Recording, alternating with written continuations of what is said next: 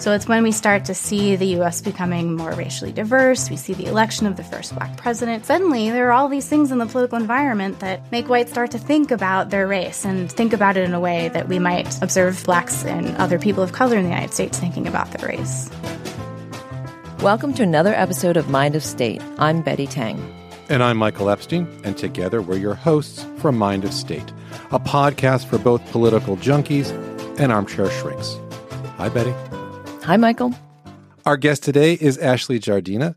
Ashley is an assistant professor of political science at Duke University in North Carolina. She studies the nature of racial attitudes and group identities and their influence on public opinion and political behavior. Her upcoming book, White Identity Politics, is about to be released, and it explores the conditions under which white racial identification and white consciousness among white Americans is a predictor of policies, candidates, and attitudes towards racial and ethnic groups.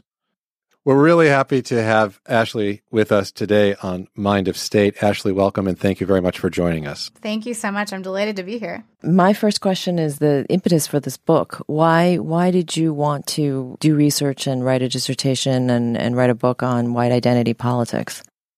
Yeah, that's a great question. Well, for one, in my own personal life and in my experience, in part having grown up in the South, I was thinking a lot about the fact that white people think about themselves as being white. And this seemed to mean something to the people that I grew up with and to people I was observing around me. And at the time, I was doing a lot of work in graduate school thinking about racial prejudice and white racial prejudice. And part of that literature essentially argued that white people don't really think about race in the same way that racial and ethnic minorities do. And it seemed to me that that wasn't entirely true. And of course, I couldn't have predicted that the world would look the way it did in 2016 and it does today. But I did think that race mattered to white people in a way that we hadn't really thought very thoroughly about in the social sciences and in political science in particular. And when you talk about people that you grew up with and that you know and that you're white and that they think of themselves as white, what do you mean by that? So they think that their race matters to them. They feel a sort of attachment to it. They think that it matters for how they go about their day-to-day lives. They recognize that being white has afforded them some advantages, some privileges that they're happy to have, that they sort of worry about their racial group, and that they kind of they recognize that their friends are white, their family members are white, that they do in fact see race, and that means something to how they think about the political and social world.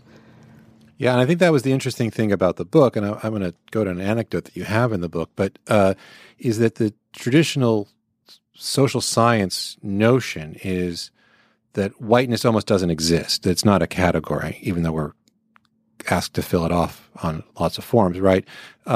That group identity isn't something that's quantifiable. And when it is, when you think, if somebody does think about themselves as white, they're Aryan, nation person, or they're part of the KKK. And what your very nuanced, fascinating book asks us to think about it differently. Is that fair? Absolutely. That's an excellent assessment. And there's a good reason why social scientists have made this argument that whiteness is invisible. And that's that for most of recent history, if we think particularly in the post-civil rights era, whites have had unchallenged, they possess, the economic and social and political power disproportionately in the United States. By way of being white and being the dominant group in the United States, they don't have to think about their race. It's not something that really matters to them that often, or in a way that we think it matters for people of color in the United States. Their lives are not determined largely by their race. The argument that I make is that, well, that's true until circumstances sort of change or conditions in the political environment start to shift. And so it's when we start to see the U.S. becoming more racially diverse, we see the election of the first black president, suddenly there are all these things in the political environment that make whites start to think about their race and think about it in a way that we might observe blacks and other people of color in the United States thinking about their race. Well, it's funny you even say that, actually, because it feels to me even that some people would be listening to this conversation and almost say, why even talk about white identity? There's a kind of resistance in it, in this notion that that's all we do is talk about whiteness all the time. Why study it? Why write about it? Why do a podcast about it? There's something almost unseemly, or at least maybe not, and I don't mean to sound like Donald Trump here. Well, it's also not politically correct. I mean, I think there's also a question of sort of equating white identity with that of racial minorities, and that it means this might be a misinterpretation, but it means that white identity is the same as black identity, which it is not. It is absolutely not, or that of Asian Americans or Latinos, or that the privileges are the same. I think that's what Ashley's book is saying. It's kind of becoming that. Is that what you're saying, Ashley? Well, I'm not saying it's becoming that. There is an argument to be made that in some ways the psychological process is the same, right? That white identity is just like another social identity. It's an attachment that people have to some social status that in the environment. It's not the same in that it certainly matters for outcomes quite differently. We know that identities that are formed among subordinated groups or oppressed groups across societies are a function of the fact that members of those groups experience discrimination, they experience subordination. And so certainly white identity is not like that in that way. But a lot of the factors that give rise to the development of any type of group identity are factors that are present in the formation of white identity. The major difference is, first of all, the effect of white identity and the fact that it is an identity that's formed among a dominant group, a group of people based on race who have a disproportionate share of social and economic power in society. Right. And that's your argument, that there's real political consequences in the I mean, Donald Trump is as good an example as any of the consequence of white identity. Yeah, absolutely. And the growth of white identity. Right. I want to go, if I can, just to an anecdote that you tell in the book of a guy named Jim Bogus, basically Jimbo's Deli in New Jersey, who put up a sign in his shop that read, "Celebrate your white heritage in March, White History Month." So I guess, if you're listening in, when you see that somebody, or you hear that somebody's put up a sign that says, "Celebrate your white heritage in March, White History Month," I would ask you for just a second, if you're driving or listening, how do you feel? How does that anecdote make you feel? And Ashley, how do you read it, and why did you tell that story in the book? Because I thought it was fascinating. Because he doesn't seem, when he talks, like a bad guy. No, I mean, he seems well-intentioned, as are many white people who possess a sense of racial identity or think that whites ought to be able to, celebrate whiteness. And so one of the things that I find is that this subset of white people who do feel this sense of attachment, one of the things that matters to them is the idea that they ought to be able to be proud to be white, that they should be able to form organizations around their racial group. Now, of course, the problem with doing so is that, for one, it ignores the fact that essentially every day we celebrate whiteness. Whiteness has been institutionalized. We don't have to have a White History Month. Every month is White History Month, right? Yeah, every month is White History Day. Exactly. Yeah, exactly. Yeah, absolutely. And so, part of what's happening is that it's kind of a denial of the real structural inequality that we see across groups. But a lot of white people don't really know about that or aren't aware of that. So there is some innocence in this, but it's an innocence that's problematic for, achieving a more racially egalitarian society. And the other thing that's happening is that a lot of whites are starting to believe that because they're being admonished for trying to form these organizations, that is more evidence that whites as a group are being discriminated against, and that they're being unfairly maligned or unfairly treated for being a white person and wanting to feel some sense of pride in their race. And again, that's a problem. When you talk about the innocence of white people that don't know about this, I mean, I'm a little bit caught caught by this because there is the history of slavery in the United States, and that Jim Crow and segregation, and is it possible that whites could be ignorant of this? How is it possible? Yeah, how is it possible, given that this is kids are taught? Well, people don't know history. Well, but this is fairly basic. I mean, is this a result of the decline of historical knowledge in the United States? If I can, I don't think, and Ashley, correct me, but when I think about somebody like Jim, I don't think he's denying that or ignorant of it, because his quote when he was attacked for the sign was, "No matter what you are, Muslim, Jewish, black, white, gay, straight, you should be proud of what you are. I shouldn't have to feel bad about being white." I don't think he's denying it in his mind. No, but Ashley was speaking to the innocence of people. No, so can you talk about that? Absolutely. I mean, there are two important points here. One is that I do think that people are incredibly unaware of racism and the degree to which racism matters in American society. I think that they're unaware of racial discrimination. I mean, even when I talk to my students, I teach a class where essentially I lay out the landscape of wealth inequality between blacks and whites in the United States. I talk about discrimination in hiring. I talk about things like redlining and housing policy. And this, for many of my college students, is going to be the first and only time they will have ever really talked about these things in detail and have been exposed to talking about racial inequality in the United States. So I do think that there is certainly a lack of awareness among some people. But there's another thing that's going on here that's in some ways a bit more insidious, which is that some whites are starting to sort of co-opt the language that racial and ethnic minorities have used as part of the development of their group identity and as part of their effort to try to achieve racial equality and political equality in the United States, right? So the language of like, we should celebrate our group, we should have these spaces, we should have these organizations. A lot of whites are saying like, well, we should be able to do that too. Like they get to do it, so why can't we do it? Well, I mean, that's the thing that I'm a little caught by again, and I'm assuming that your students who have heard about this for the first time are white students and are unaware of this, because certainly students of color live this inequity and are highly aware of either they've experienced racism or they're aware that they're not part of the majority. But this piece about being able to, as you put it, the insidiousness of co-opting the language of minority subjugation is kind of interesting and it is disturbing, because whites have not been so to a degree you're saying that they now experience subjugation, because that's what's interesting to me. Like the language that's being co-opted is language of people who have experienced being labeled and being so subjugated into one label and being restricted. That's what Jim Boggess did at his deli. So when he comes under attack for being racist because of the sign, the other quote that I pulled from your book, Ashley, is if there's any racial discrimination going on here, it's by people who are objecting to the sign because I'm white. I just want to be included.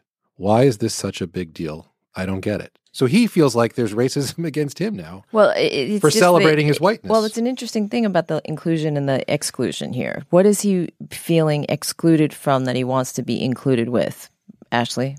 He wants to be able to celebrate being white and to celebrate his race just as he observes members of other races doing, right? But the problem is that ignores the whole fact that we don't have a White History Month for a reason. It ignores the fact that there are very real differences in the lived experiences of blacks and whites in the United States, and the fact that we don't need a White History Month. We don't need whites to form all white organizations. They do that already. They've done that historically. That history is white history. I mean, it's written by white people and men, you know. I mean, this is just interesting. I mean, something that you're talking about, I'm Asian American, but my parents were born and raised in China by way of Taiwan. And when I have visited Taiwan and China, I'm a part of a homogenous culture, but I grew up as a minority in the United States. It's a very unique experience to have lived and been born here in the United States and lived with racism and lived with being a minority and being very, very aware that sometimes I'm the only Asian in the room. And then to go to a country where I'm like everybody else. I'm a part of the majority.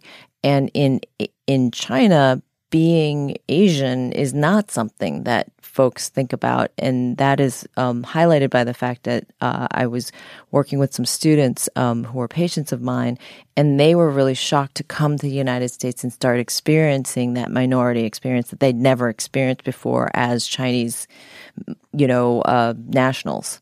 And so can you sort of say something about this comparison that in Asia, somebody who's Asian and born into, an Asian country does not feel, at least in my anecdotal experience, their race, and that American whites do feel their race. So is there something about the American context that is different? It's not that the American context is necessarily different.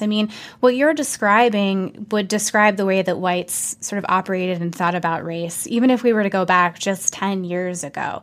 So the way in which identities and social identities often become salient is relative to something else, or when something happens that make people start to think about their group because they are exposed to sort of the contrast of that, right? And so for whites in the United States, for a huge swaths of American history, whites were the mainstream. They were the numerical majority. And of course, they still are right now. But what's happening in the United States is that as it's becoming more racially diverse, and as we know that the numerical majority of whites is on the decline, whites are starting to think more about their racial group, largely because of the increase in racial diversity in the United States. So if we were to go back and which is why immigration is such a big hot ticket, right? So if we were to go back to a period in which, we weren't talking about population projections in which whites are going to be the minority. When we hadn't experienced a giant wave of immigration to the United States, we weren't talking about whiteness in the same way. I would argue that we wouldn't be talking about white identity politics in the same way. Whites,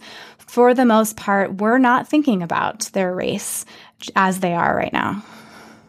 Well, I guess that's the question for me when I was reading your work, which is what is the driver of whites? And I think what's fascinating, and again, I think we need to say this again, just in case listeners are missing it, identifying as white is not the same thing as wanting to be in the Klan. And I think that's the difference. There's this in-group, out-group. And maybe before we get too much further, you can help us understand by what you mean by white identity politics, because I think a lot of people would listen in and think, oh, she's talking about racists. She's talking about people who see whiteness as something racially superior. Can you make that distinction? Because you do it well in the book. So I'm not talking about people who are members of the alt-right or card-carrying members of the KKK by any means. To be fair, those people are certainly very high on white identity. But actually, I'm talking about a much wider swath of the American population. So if we look across surveys, I find that about 30 to 40% of whites in the United States possess a sense of identity. And what I mean by that is that they feel an attachment to their group. They think that being white is important to them. It's important to who they are, and they feel some sense of commonality with other whites, and they feel to some extent proud to be white. And not in this sort of like white pride, let me, go become a KKK member, but rather they think that being white affords them certain advantages that they're happy to have, and they're worried about the status of their group in an increasingly diverse country. And when you say white, the awareness of being white, that's a racial distinction, but it obscures the fact that some people are Italian, some people are Irish, some people are German. But those have gone away. And that does seem to be a trend that have those national identities or the cultural identities that come with being from different countries, having immigrated many generations. Has that been flattened into whiteness? For many decades in the United States, I think a big portion of the 20th century, we thought that those ethnic identities mattered for whites, and it seemed that they were consequential for some period of time. But for the most part, whether someone is white and they think of themselves as Italian or they have some Irish ancestry, those aren't, for one thing, they're not especially politically consequential nowadays. So I couldn't go out and ask somebody, how important is being Italian to them, and then be able to have a good sense of who they were going to vote for in the upcoming election. Those identities just aren't as especially salient to people as they once were. And there also is certainly an argument that they have been kind of folded into this sort of general umbrella of like pan-European whiteness. When we think about white people in the United States, we think about people from Europe generally. Yeah, and I think one of the things that you mentioned a lot, I mean, to my mind, there's two drivers here, and one of the big drivers is immigration. And, Betty, if you're talking about, say, the Irish Americans, the last big wave prior to this one of immigrants coming in at the end of the 19th and early 20th century, American identity felt under assault by the waves of Irish, Italian Polish, German immigrants. Largely, you could look at prohibition as an anti-immigrant legislation because those cultures all drank, right? And so you were going to use that amendment to make them American. Certainly, there were signs no Irish need apply, and they met that kind of discrimination. And I just imagine a very anti-Catholic, profoundly anti-Catholic thread in the United States. Profound. KKK is anti-Black and anti-Catholic and anti-Jewish, right? Right. And Kennedy was at risk for not being elected because of his Catholicism. Right. So I assume, Ashley, if you were taking that survey in 1890 or 1905, Irishness would have a huge resonance on voting, and today infinitely less so. So I think the question is then, immigration changes as a result of the civil rights movement in the mid-'60s. The door that had closed in the 1920s on immigration was reopened, and America starts to change again, and it becomes much, much more diverse, in no small measure because of immigration. So how much of a driver of that, and I think the second part of what we want to talk with you about is what are the consequences? How has this changed our politics? How has this changed our political life and our political discourse? Because it's more than just how people self-identify. It's also how they behave out of that identity, how they vote, and the policies that we are left with as a country. So I want to go back in time and go back actually to the early 1900s because immigration is such an important component of this story. And so, it's really interesting what you were talking about here about the fact that at the time, people didn't think of the Irish or the Italians, right, as white. And there are plenty of historians who have thought about the fact that, well, over the course of the 20th century, sort of eventually the Irish and Italians and other groups were subsumed under this label of whiteness. But if you go back and you look at the conversations that we as a country were having in the 1920s about immigration and about race, and even if you go and look at the congressional record and what politicians were talking about prior to passing the 1924 Immigration Act, which put huge quotas and restricted immigration for most of the 20th century, they were talking about whiteness. They very explicitly were having conversations about protecting America as a white nation, preserving it as a white nation. They used language like, we need to preserve the Nordic stock of the country.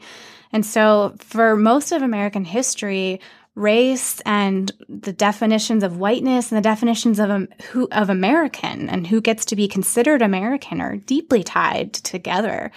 And so it's not surprising that once again, when we've experienced another wave of immigration from groups that aren't considered white by today's standards, that we're having these conversations again. I like to say that if we could go back and measure public opinion in the early 1920s and ask about white identity, that we would have seen very similar results to what we observed today.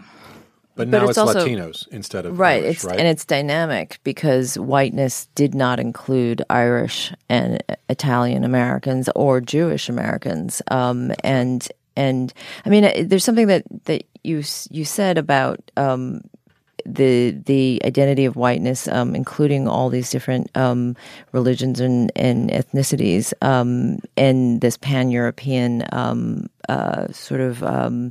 identity. But, I remember Eliot Spitzer when he was, still a viable political figure here in New York City. Some folks, because he was so dynamic as a New York Attorney General, were hoping that he would become the first Jewish president. And yet that was something that was going to be questionable because he was Jewish.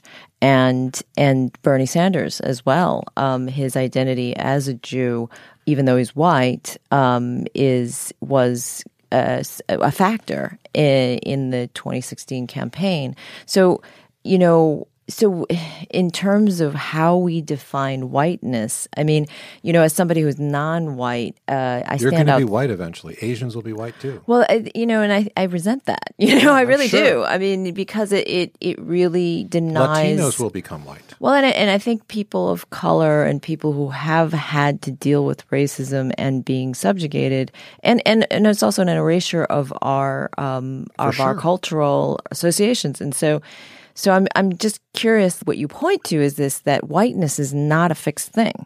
It's an idea. Part of why this is so important is it's important to the story about thinking about racial equality in the United States. And so I think that's one of the key points that I try to hone in on the book. And it kind of gets to this sort of larger question about why do we care about white identity politics in the first place? And that's because the United States is organized along a racial hierarchy where whites are at the top and other groups fall somewhere down in line. And part of the effort to redefine whiteness over time is, in fact, part of an effort to allow whites to preserve their position at the top of the racial hierarchy. So some people see the story of the Irish and Italians and Jews becoming white as one sort of assimilation. But another argument is that it was a way for whites, in the face of feeling like their group was losing its numerical majority just as they are today, to sort of recapture or preserve their position at the top of this racial hierarchy. So white identity politics is a problem for racial egalitarianism. It's not the same as racism. It's not the same as prejudice in terms of just sort of an outwardly expressed psychological sort of feeling of animus toward a group, but it's very much part of a system of racism and racial inequality, and that's why it matters. Right. And implicit in all of this is that African Americans can never become white and are always held at the bottom. And they're held at the bottom by a system that discriminates, as you say, redlining, or any number of other very institutionalized and pernicious things. And I want to shift a bit because one of the triggers in all of this modern is the election of Barack Obama. And for a while, maybe for 24 hours, there was a sense of hope that we had entered into a new era, that Obama's election meant we were post-racial in that phrase, that we finally were accepting. There were a couple people who you quoted in your book the next morning or shortly thereafter Obama's election. One of them was Rush Limbaugh, who's kind of like our Father Coughlin of this era, who's quoted as saying, "I went to bed last night thinking we're outnumbered. I went to bed last night thinking we lost the country. I don't know how else to look at this." And the other wonderful person is Bill O'Reilly, who was quoted about Obama's election as saying, "The white establishment is now the minority." How much of what you're seeing in terms of white identity is about the elevation of our first black president? It's certainly one of the most important components of the story. And it's hard to separate the sort of confluence of events that have happened here, right? So we have the election of the first black president, which is, of course, deeply symbolic. And it's not just symbolic because of how meaningful, right, it is for people of color in the United States, but for many whites, it became part of this narrative that the country, as they knew it, had changed and had shifted. And in fact, there's some reality to it, and to the extent that Obama was successful and won, particularly when we look at the percentage of whites who voted for him in 2012 and compare that to the coalition of people of color that voted for Obama. Obama won in part because the country had become more diverse, and in part because so many people of color turned out to vote for Obama. I like to point out that in 2012, Obama had the lowest share of the white vote of any successful or victorious Democratic presidential candidate ever. So Obama didn't win re-election thanks to white voters. So yeah, the country had become He more won because diverse. of people of color. Right. He won because of people of color. Of a coalition. Of a coalition of people of color. That was a sizable, if not the most significant part of the coalition that put him in the White House.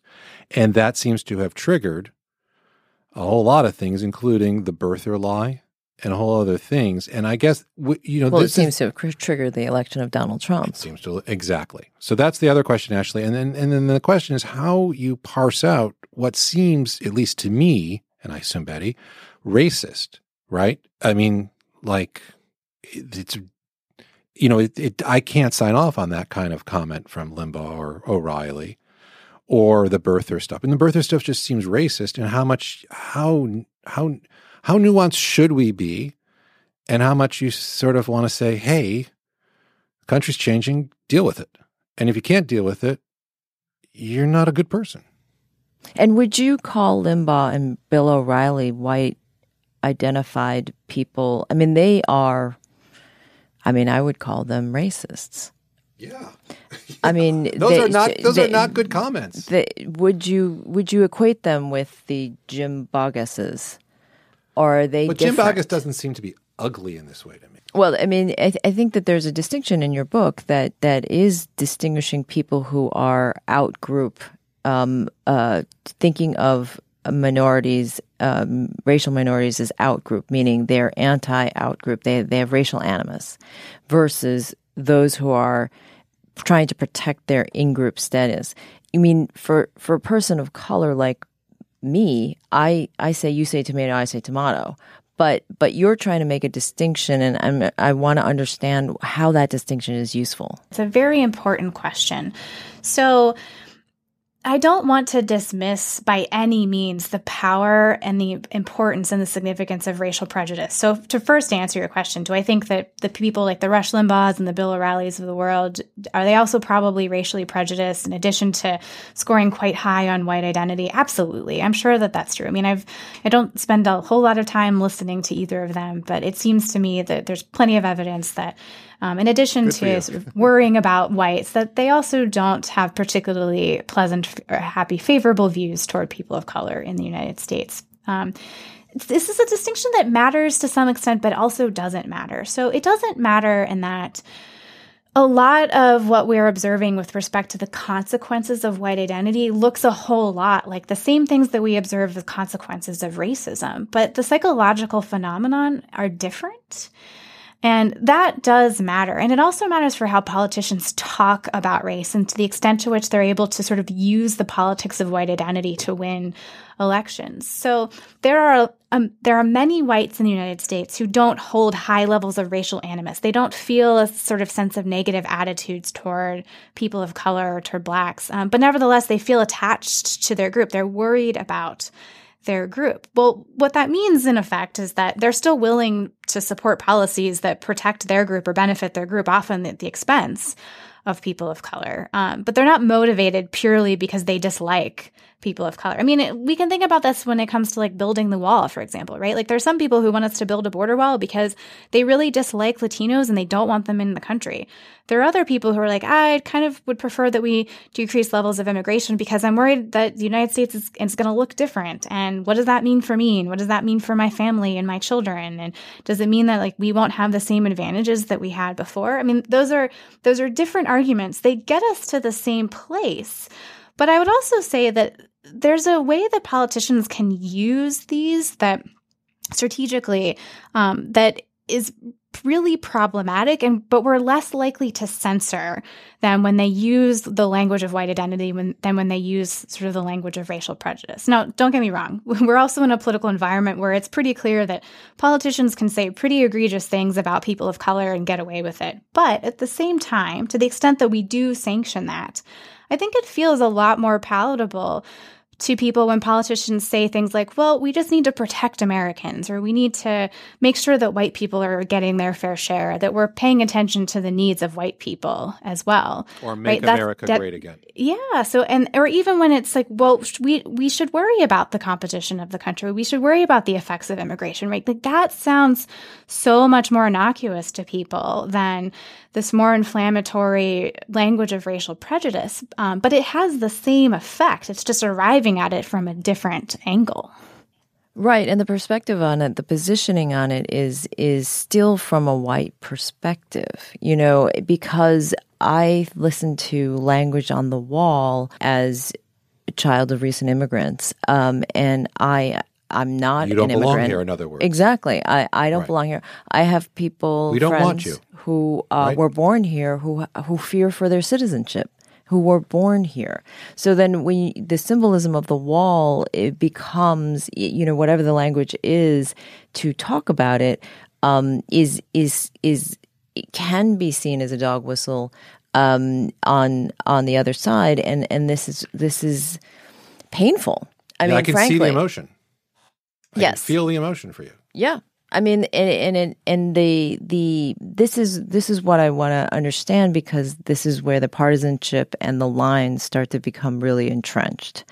And so I want to kind of understand how this nuance helps us understand, or maybe helps the progressive side of the equation address this trend. I mean, I think your book speaks to a growing trend, and that Trump is a symptom of this trend. And I think the more that we do our interviews, that Trump is a symptom rather than a cause. So can you comment on that? So it's certainly clear that politicians on the right are far more likely to use, racialized language of any kind, whether that's the language of white identity politics or whether it's just to make sort of more blatant racial appeals. I mean, we're, as a country, sorting along party lines, increasingly so with respect to race, but also with respect to racial attitudes. And so it's a strategy that Republicans can use, and they can use effectively. There's sort of an argument that this kind of demographics or destiny argument that people make that imply that if Democrats could just sort of hang on for a couple more years, enough people of color and certainly enough Latinos in the population will vote. And so they'll just be more likely to win elections. But I think that the line that Democrats have to walk is a little bit more precarious because they're sort of in this position where they still need to win over the favor of white voters and their white base, many of whom are, in fact, concerned about immigration and sort of concerned about the demographic changes that they're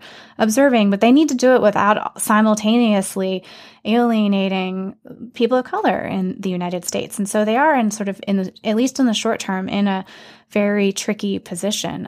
But I think that we have to also think about just what it means for Republicans and Republican politicians to, be playing on race and using that as a political strategy. I mean, it's certainly not anything new, but it's troubling. And I guess if there's anything to be sort of optimistic about is that we are starting to see some sanctioning of this, right? We've got Steve King and the wake of his comments, which I would argue are both very much about racism, but also not that far afield from the comments that you would see a lot of people who care about whiteness and are thinking about whiteness is sort of like, well, why can't we worry about white civilization or the race of the country? Well, that was his argument, right? Which is, what did I say that was so wrong? I mean, it's ugly, but his argument was, what did I do that was so wrong?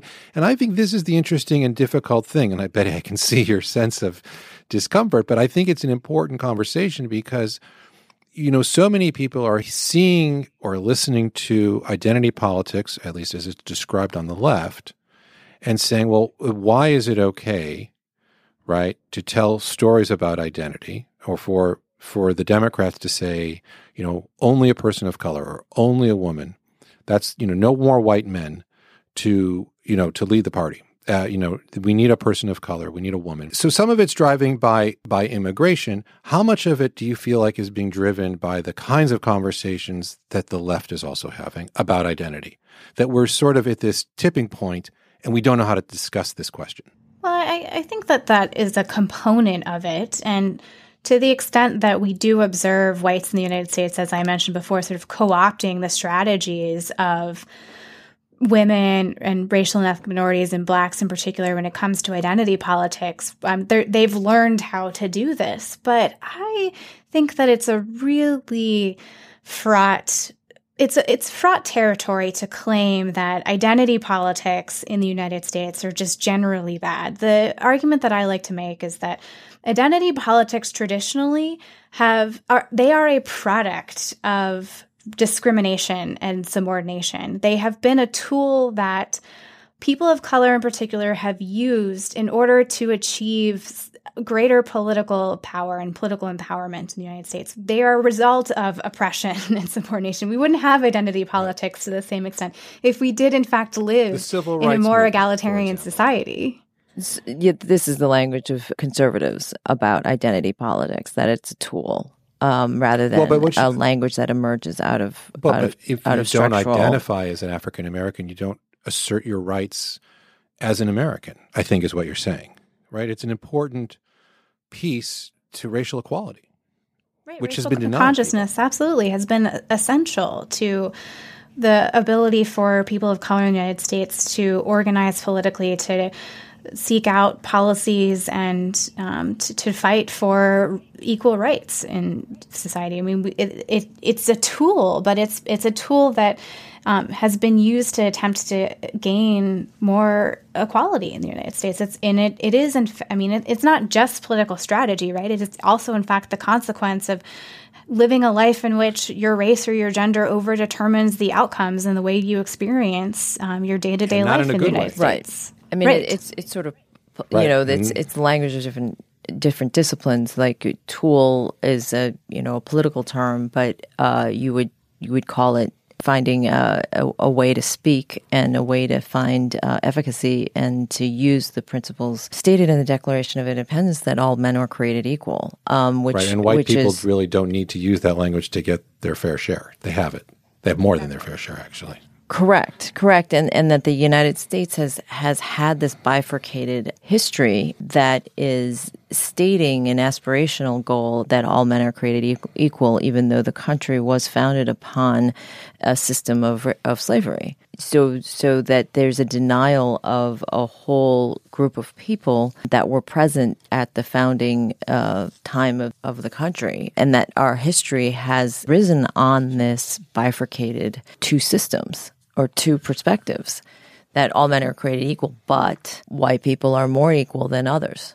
And that's part of the problem with these critiques or these attacks on identity politics, is that they sort of fail to recognize that the reason that important social cleavages and identity with respect to race is developed in the first place is because not all groups have been equal or had equal access to power and resources in American society. And so part of the development of identity is because they've experienced discrimination and because they've worked together collectively as members of a group to try to achieve political, social, and economic equality. Yeah, so I'm curious, Ashley, if you can, we don't have a whole lot of time, but how do you read Trump? How do you read Trump's election? Because certainly when he started, people didn't take his election, his candidacy seriously. And even his election was his final victory in the Electoral College was a shock, I think, to many people who didn't think of him as a viable candidate. And yet it seems to me that white identity politics propelled him into the White House. Absolutely. Or at least that was a huge factor of it, if not the only, but not among many. You're right to say that in some ways Trump is a symptom, not a cause. And so we know that white identity and white identity politics and the sense of attachment that whites had toward their group mattered well before Trump entered the scene. But if someone could write a playbook based on white identity politics and based on a lot of the things that I describe in the book, sort of Trump knew exactly what to do. He knew exactly how to appeal to this particular subset of white voters. And so for one thing, he began his campaign by focusing almost entirely on this issue of immigration. I like to point out to people that if you go and you look at Trump's campaign website in August of 2015, when he was just first launching his presidential bid, that the only issue, the only one on his website, was immigration reform. You can use the Internet Wayback Machine and go look yourself to see what the website looked like in August of 2015, and you'll see that it's the only issue there.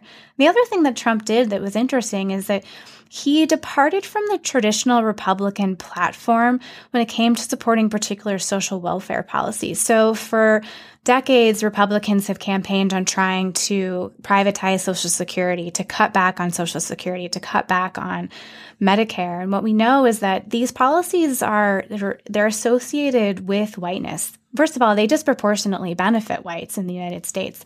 But the other thing about them is that they sort of stand in contrast to other racialized policies like welfare. So they're seen as like rewards for hard work rather than government handouts. So they're in this way linked to whiteness and to white people. And Trump came along and was like, I'm not going to cut Social Security. I'm going to protect it. I'm not going to cut Medicare. So we've got immigration. We've got the preservation of these particular social welfare policies. We've got sort of this opposition to Obama, right? This sort of like very, like the arguing he's quotes, illegitimate, right? I mean, arguing that Obama is not legitimate. Exactly, right? The whole birther movement. And so Trump very much appealed to these sentiments, this concern about diversity, about changing demographics, and about sort of protecting policies that benefit white Americans. Right. And I think one of the things you put out in your book is that the protection of these big government programs like Social Security was anathema in the Republican Party prior to Trump's successful presidential campaign. And he kind of, there is a realignment in the party now around Trump and around Trumpism. And it's not just sort of as some people like to think about it, as a kind of authoritarian thread, but also I think a very important consequence. And this is why I think your book is so important, maybe difficult, but important to recognize how white identity has reshaped our politics and how we seem to be in the decades ahead going to be fighting it out over this question of identity. It seems to me the 2020 election coming up, you can already see in the Democratic field a fight over this kind of issue. And do you see this as a reaction? I mean, obviously, you mentioned that that Obama's coalition, which elected him to presidency in 2012, or reelected him to the presidency in 2012, was not motivated by white votes, and here comes Trump as a reaction. And is this, as some people in the media have said, that this is a last gasp? And in your book, you look at the numbers and you do a lot of statistical analysis saying that while the demographics are changing in the country, in the United States, and in a certain sense, Democrats can wait this out, but that this is not something that is going to be fading very quickly. Right. I mean, whites still make up the disproportionate share of the electorate in presidential elections, and they will for some time. And the other problem is that, Obama's election, because of its significance, its historical and symbolic significance, Obama was able to turn out people of color in far greater numbers than we'd seen in the past. And so it's unclear whether that's going to happen again in 2020, even if we have a person of color running as a Democratic candidate. Are they going to be able to turn out people of color at the same rate? We don't know. It's not clear that they will be able to do that. And so if they can't, then more white voters are going to be voting. And it seems that people are going to continue to be concerned about issues like immigration. And certainly, even if we just look at the things that Trump has been talking about in recent, not in recent, since he became president, right? Anytime there's an election or any sort of question about like Trump's political legitimacy, he raises the issue of immigration again, and it rallies the base and whites who are concerned about immigration, they go out and they vote for Republican candidates, or they rally around Trump. And so given that we've observed it's an effective strategy, yeah. Right, because they feel their whiteness is under attack, or they feel the status of their whiteness is under attack. And you know what? It just reminds me of, it's the United States of America, and man, it is really, it's race matters, and it's a very fraught, emotional, important conversation because many whites too quick to sort of think after the Voting Rights Act or the Civil Rights Act that we've sort of solved the problem of discrimination and we've solved the problem of institutional racism, and feel that when people bring it up, it's not legitimate conversation. But you can't avoid race in America, and it's a really painful conversation to have. And I think something to talk about is the trauma of racism. I'm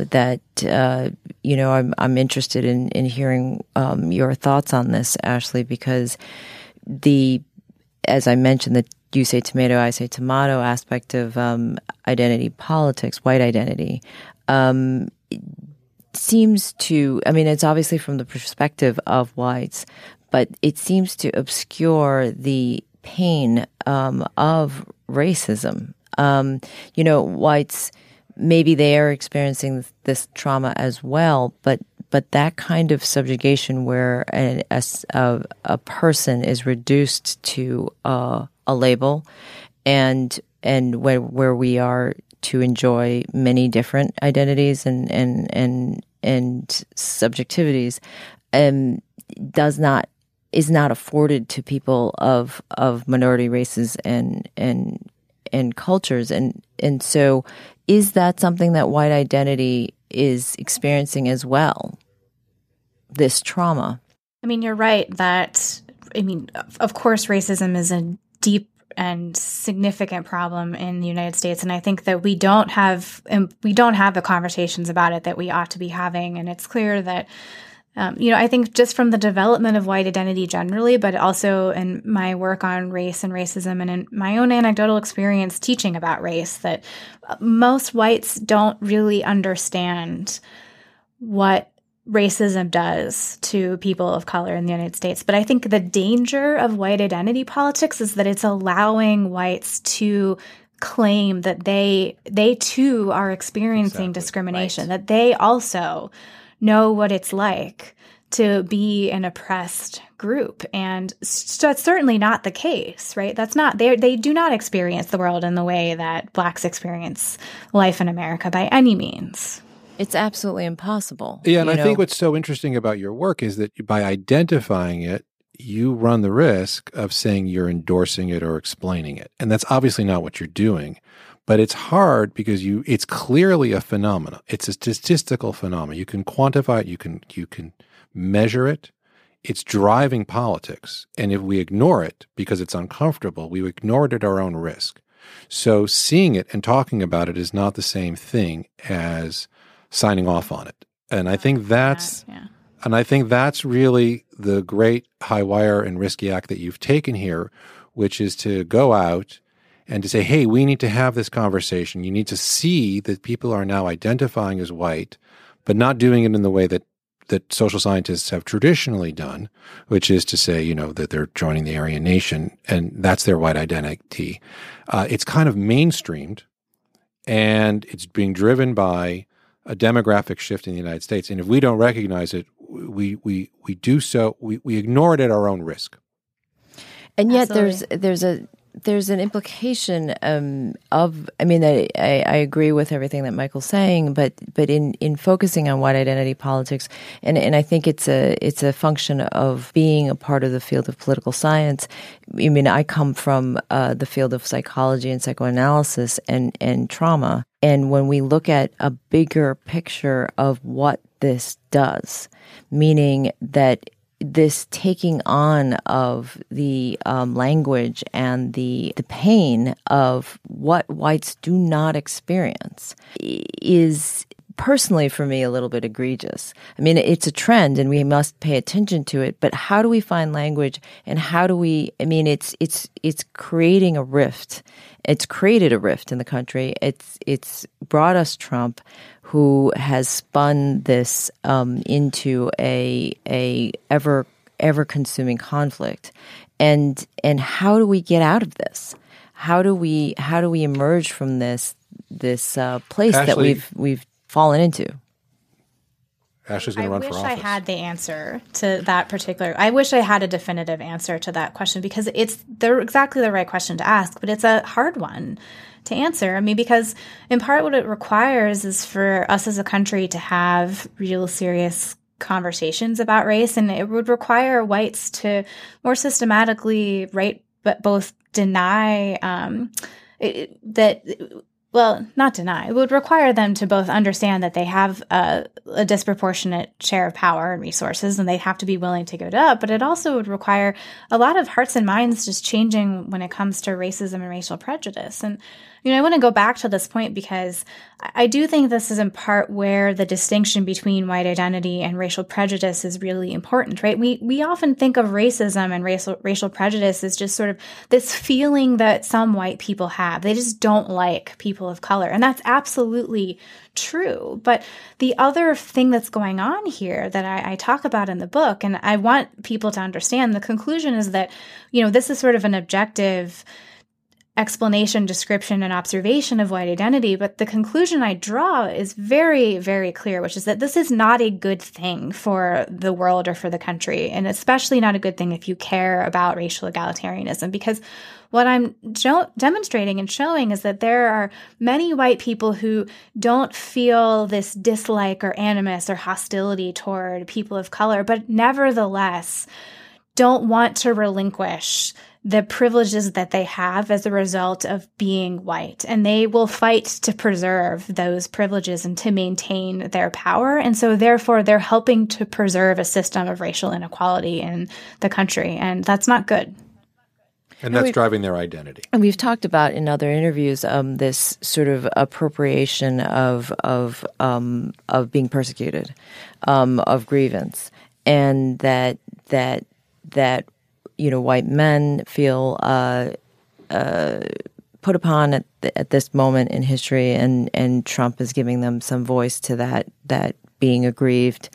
And that there's a race to being the most victimized in the country. And it seems to obscure true structural racism and inequality. And so it seems to be a perception versus a fact. I think that's what Ashley's saying. Right. Yeah, exactly. And I think that, in closing, I think what we've also discussed is we've lost a sense of a common story. The United States, and that seems to be running through your work.